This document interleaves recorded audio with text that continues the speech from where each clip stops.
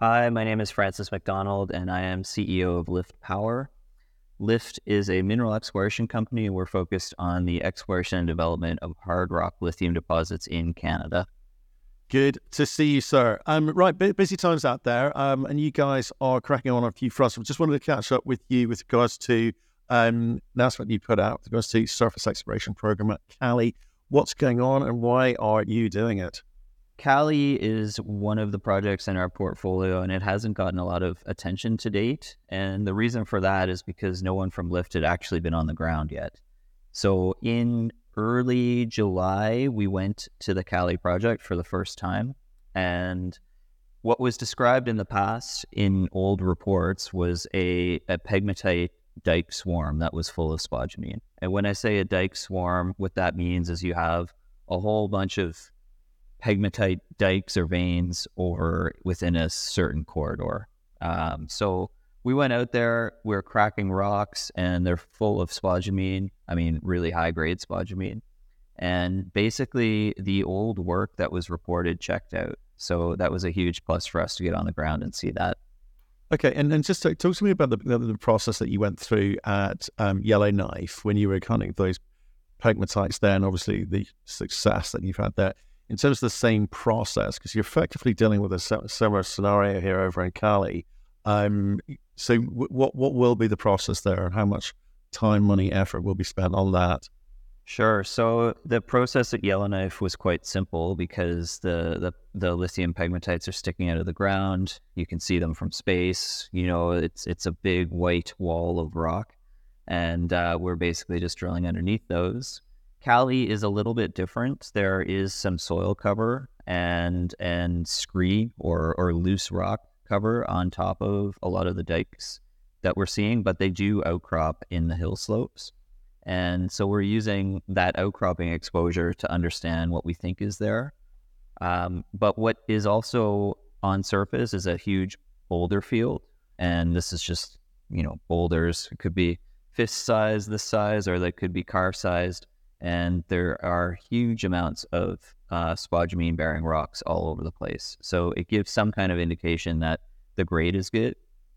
And now it just comes down to how wide are these dikes at depth. And in order to understand that, we really need to go out and start drilling.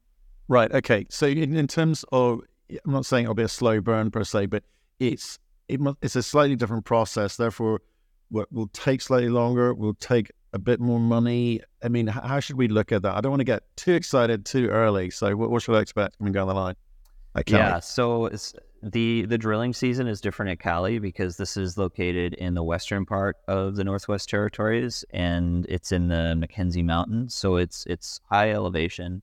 It's not completely remote because there is a road that's about 6 kilometers from the deposit, and there's a past producing mine that's 50 kilometers away that we could potentially use as a base for a camp.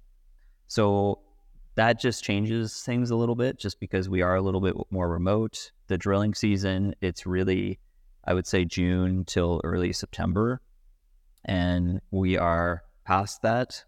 So we can't start drilling this year, but this will lead into a big drill program next year. And the surface work that we're doing right now should give us enough data that we need in order to plan a big drill program. And when I say a big drill program, because we have a limited window that we can drill up there, we want to go up and get an answer next year, similar to what we've done with Yellowknife. And we'll go out with a significant amount of meters. I don't know exactly what that number is yet until we have the results back from this summer's program. But the idea would be to do exploration and resource development at the same time and make sure we have enough meterage that we can basically come out with a resource after next summer's program. Wow, hot and heavy. So how much money are you allocating to that then? That's hard to say right now. We haven't budgeted it yet, and we don't know what kind of meterage that will be yet. And because it's not starting until June next year, we've got a bit of time to figure that out. So I don't really want to put a budget number on it, but it's probably in the range, like just to really ballpark it, of let's call it between 15 and 30,000 meters of drilling. that would give us enough meterage, I think, in order to really understand what we have there. But in terms of looking for a resource off the back of that drilling, did you say? Sorry, did I mishear you on that? Uh-huh. Wow. Yeah, exactly. Okay. Yeah. And what's the imperative? Why rush to that? That's very un-Canadian of you. People like to keep drilling and not bother with that. So what's the driver there? It all comes down to the lithium market and the real high level macro aspects of it.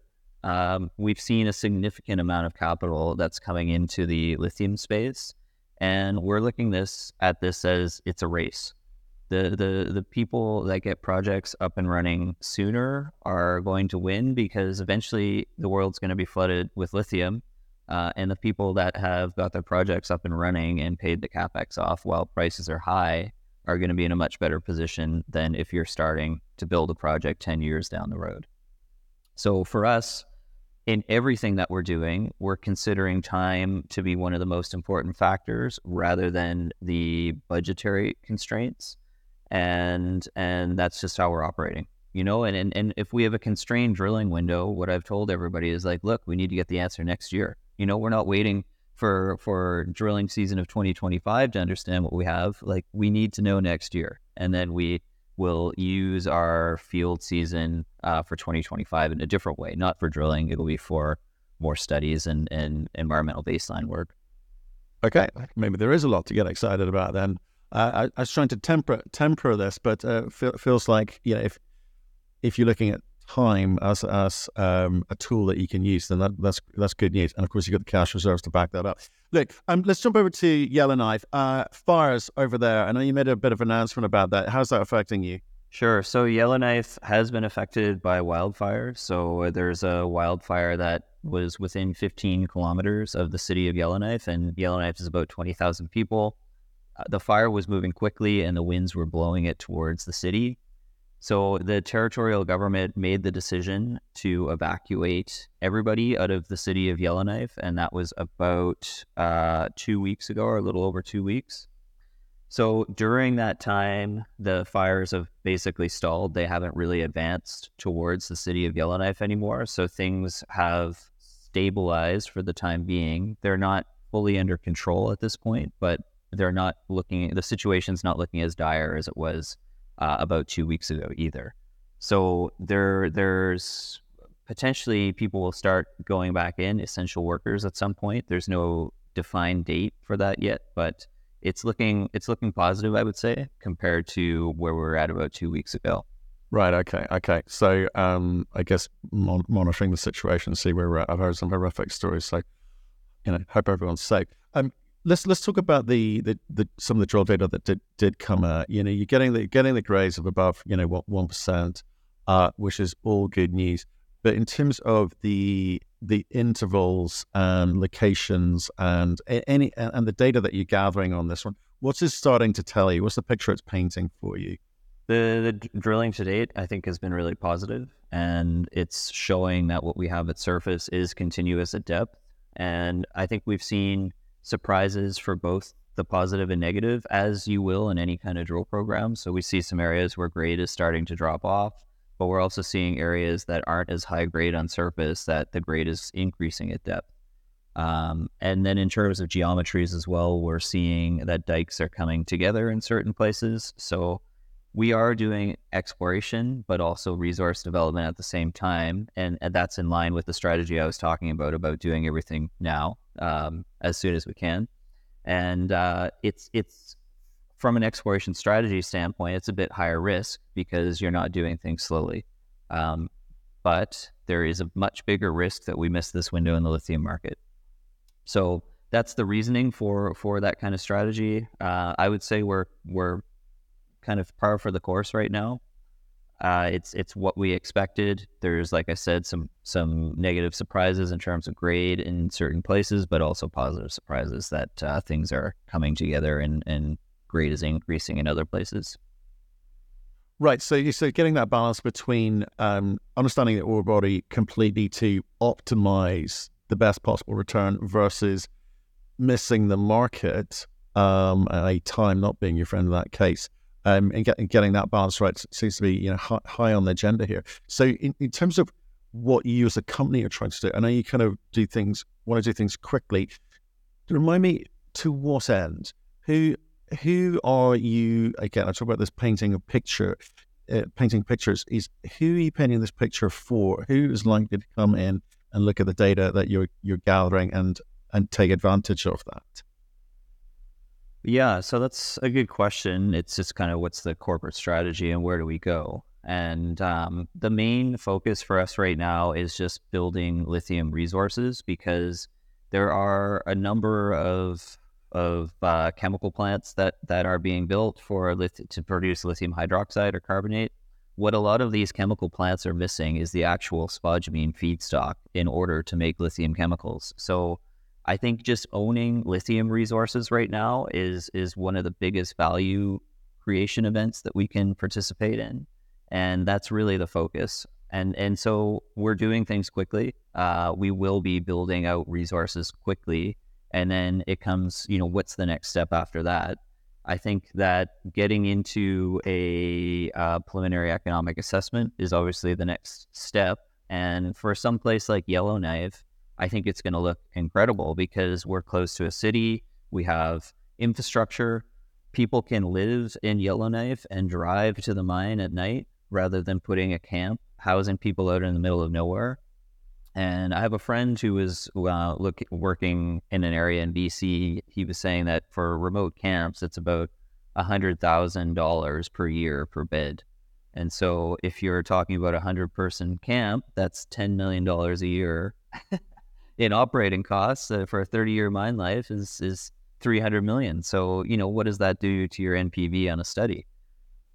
Where you could have people living in the city, driving their own cars to work, going home at night. You're not feeding people, housing them, and those kind of things. So I think putting out a PEA on the Yellowknife project is a big milestone that we're aiming for. And the critical path for Yellowknife is permitting. So that's just it. It comes down to the baseline data that we have in the whole permitting process. We have the team to take this to production. We have the team that has permitted mines in the Northwest Territories before. And so we could potentially take this all the way to production. We're not mine builders. And so, I don't want to say that we're going to build a mine. The team would have to change. But, I think as long as we're de-risking this from every standpoint, that's all we do. We just keep advancing it. Right. Okay. And so, what's the timing of a PEA? What again? Are you looking to expedite that? Sure. Yeah. I mean, it would be a PEA off of an inferred resource, so we need the inferred resource first. But we've started. We were going to start drilling wells this week for hydrogeology. That would go into a PEA. We're planning on doing geotechnical drilling in January. And so the idea is to do all of this preliminary work that would feed into a PEA. And then once we have the inferred resource, we would kind of rejig everything. And, at least we've done the work that we could do before we had the resource. And so when would a PEA come out? I mean, it's kind of undetermined right now, but I would say probably in early 2025. Okay. That'll be interesting. And just your thoughts with regards to the markets. Obviously, it's been quite a tricky, tumultuous year for lithium pricing since, well, I guess this time last year, right? It's been quite the ride. What are your views on pricing? Obviously, you've got money in the bank, so I guess in a meaningful way at the moment it doesn't really affect you, but you've got to have a sense of where this is all going and how you come back to your kind of corporate strategy, how you play this market, how you kind of play positioning yourself in this market. Yeah, I mean, obviously the lithium prices have come down in the last months, and I think it's at a 20-month low right now. So that's a bit of a headwind, and in terms of the stock price or the valuations for lithium companies, from our standpoint, and looking at it from a really high level, I still don't think that anyone really knows where the lithium is going to come from in order to facilitate this green energy transition. And you have lithium producers that are looking to make equity investments in companies. I mean, we saw the investment by Albemarle into Patriot, and SQM was looking to take out Azure in Australia. So for lithium projects that look like they're going to be significant, I think there is always going to be a market for them. And so how do we play it? I mean, we just keep proving that we have a significant project going forward. And, I think we will have some success in the market at that point. Okay, interesting. Well, look, I appreciate the update today, Francis. Let us know when you get back out. Then obviously the job are turning again. Okay. Great to be here. Thanks, Matt.